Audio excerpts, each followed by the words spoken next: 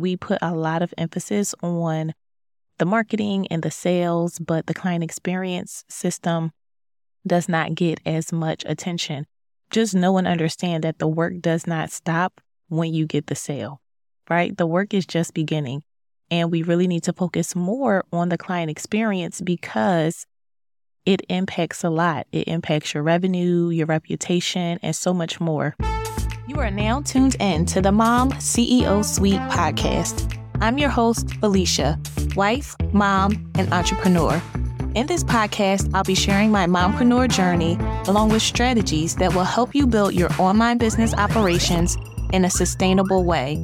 The goal is to help you build a business that fits into your lifestyle as a mom who values putting family first. We will also hear the experiences and expertise of other moms with service-based businesses. You'll get a peek into our journeys so you'll know that you aren't alone. Motherhood gets hard. Entrepreneurship gets hard. But together, we can do hard things. Welcome to the Suite. Hey friend, welcome to another episode. Thank you for being here. So in the last episode, I very briefly mentioned this idea of maintaining your client experience and how important it was for you to still do that even as a work from home mompreneur. Because while there is some flexibility that is allowed and some understanding on your client's part, we can't use motherhood as an excuse to not deliver high quality service. And so I'm going to talk about today 7 ways to keep your client experience intact as you work from home with kids. And this is not to say that we don't face unique challenges when it comes to running a business from home with children present. There is this constant having to switch gears between mommy mode and CEO mode. We do have more interruptions and more distractions. There are also communication challenges and scheduling challenges that can arise because we do have the children at home. And so it is more challenging to do things like schedule a bunch of Zoom calls. And then we also face client expectations, right? Just for that flexibility and professionalism. And so, yes, it is possible for both of these worlds to coexist harmoniously and for your client experience to remain high. And I'm going to talk about it.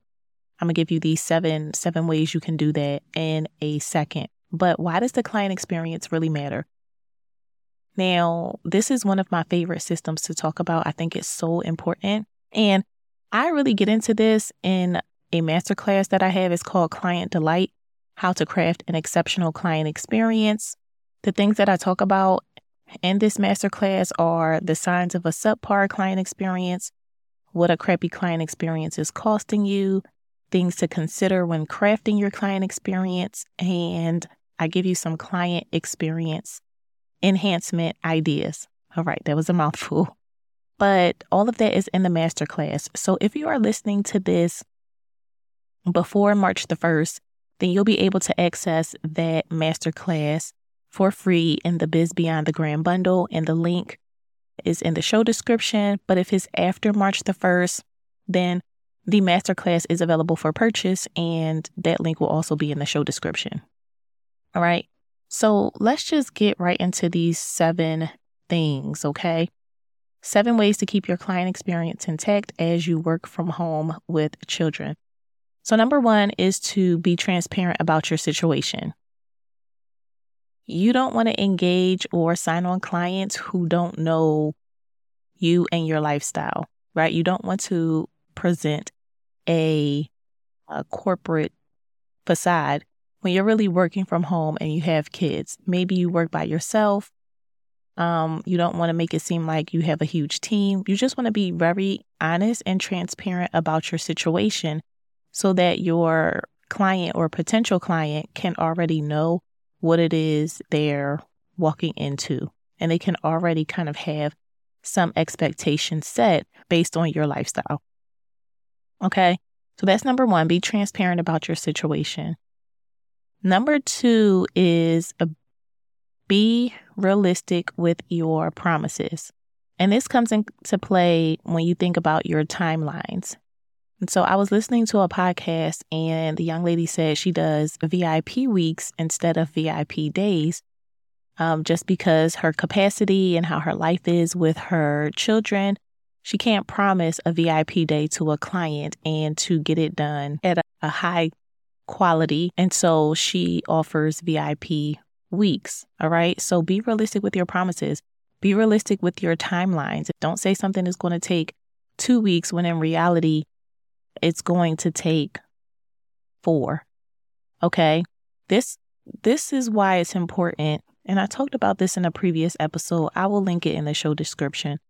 But this is why it's important to understand your capacity and understand your workload so that you can create a system that works for you, but also so that you can communicate effectively with either the people you're going to be working with in terms of a team or the people that you are going to be working with in terms of clients.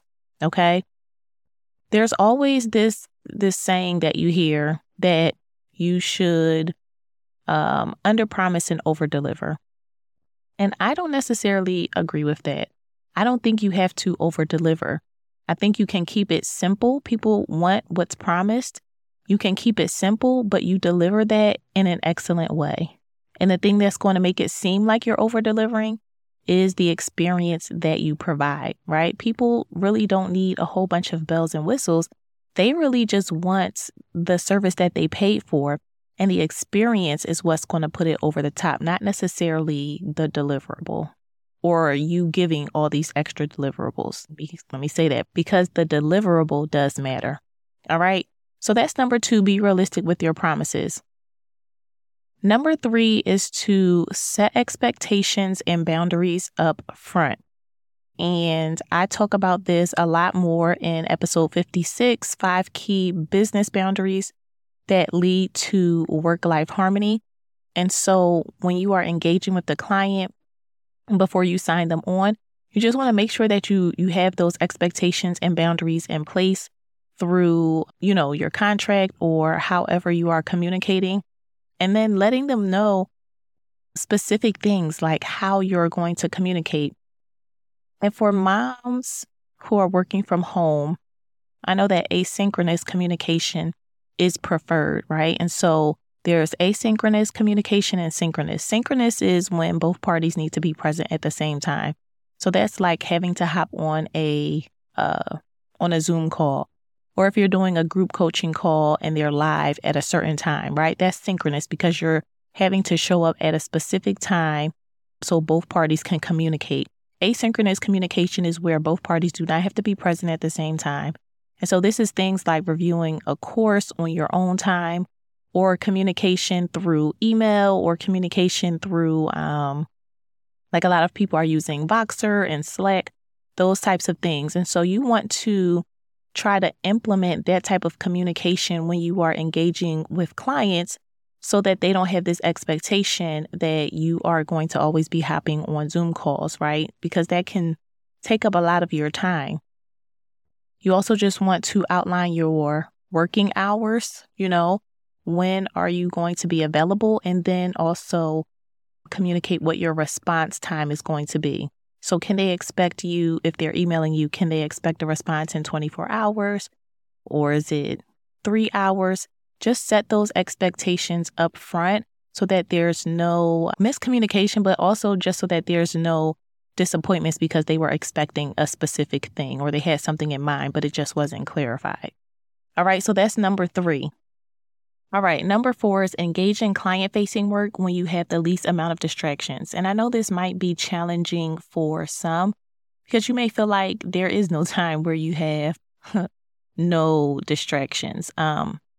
But some of the things that you can do, some of the things that I have done is that if I need to be present for a meeting, if I'm doing a clarity call, or if I am doing a podcast interview, I do that during my toddler's nap time. Or if, it just happens to fall outside of nap time, I will put on the TV for her so she is more consumed with the TV than she is with me.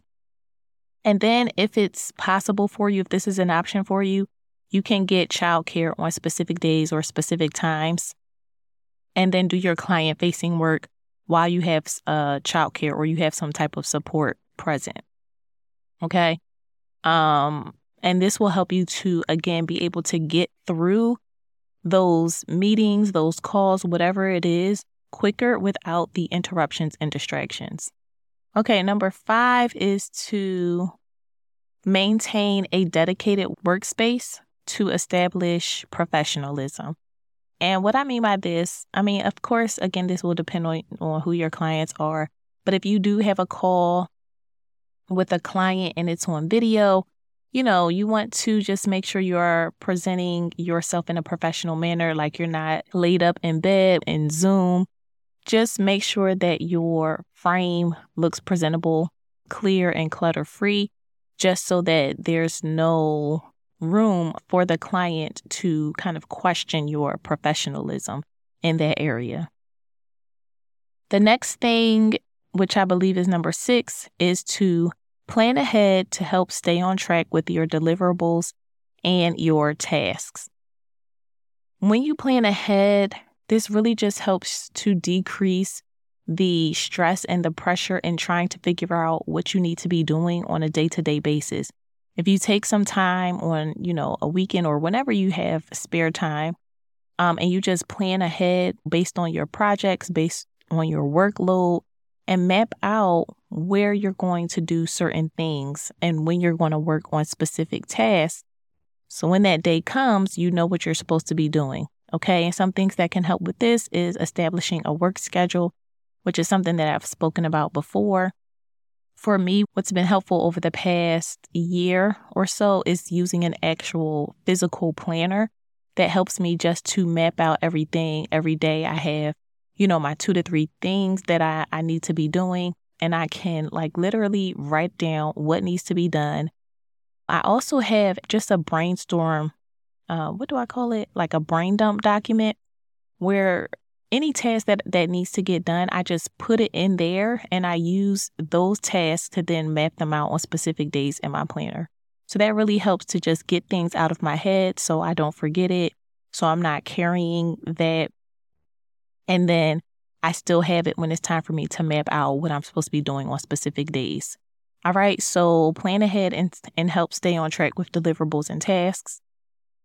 The next thing, let me count this because I think I'm giving you guys more than 7. 1, 2, 3, 4, 5, 6, 7. Okay, so yes, this is number 7. You want to leverage technology and automation to support you.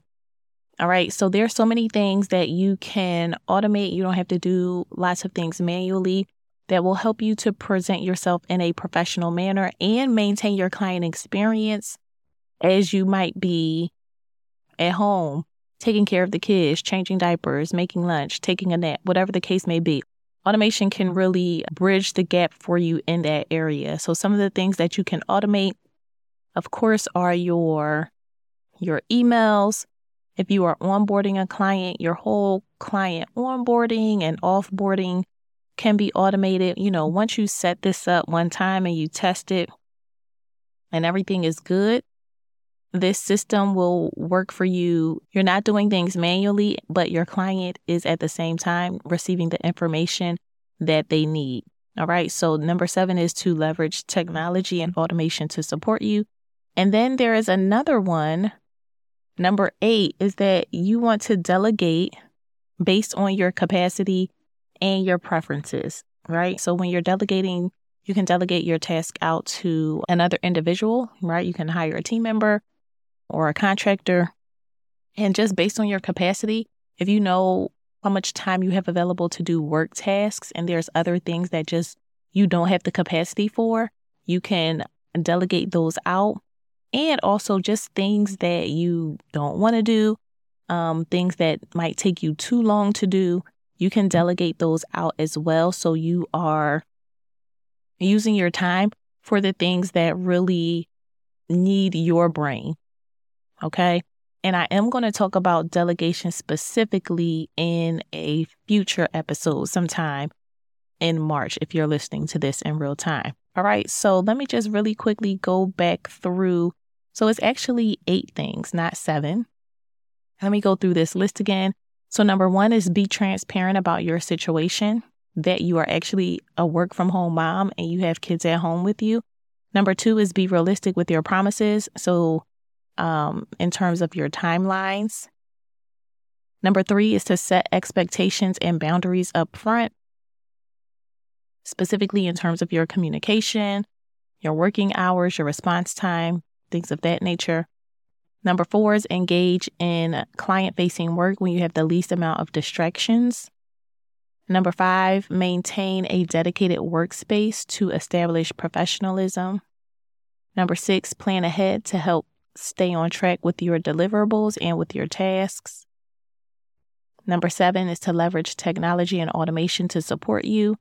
And number 8 is to delegate based on your capacity and your preferences, all right? So if client experience, again, is something that you are wanting to put more effort into this year, definitely check out my masterclass, Client Delight, How to Craft an Exceptional Client Experience. The link is in the show description. If you have any questions, shoot me a message over on Instagram, and I'll see you in the next episode. Thank you for listening to the Mom CEO Suite podcast. If you enjoyed this episode, can you do us a favor? Leave a review on iTunes and share with other moms in business like you. Help us spread our message and empower others who are at this intersection of motherhood and entrepreneurship.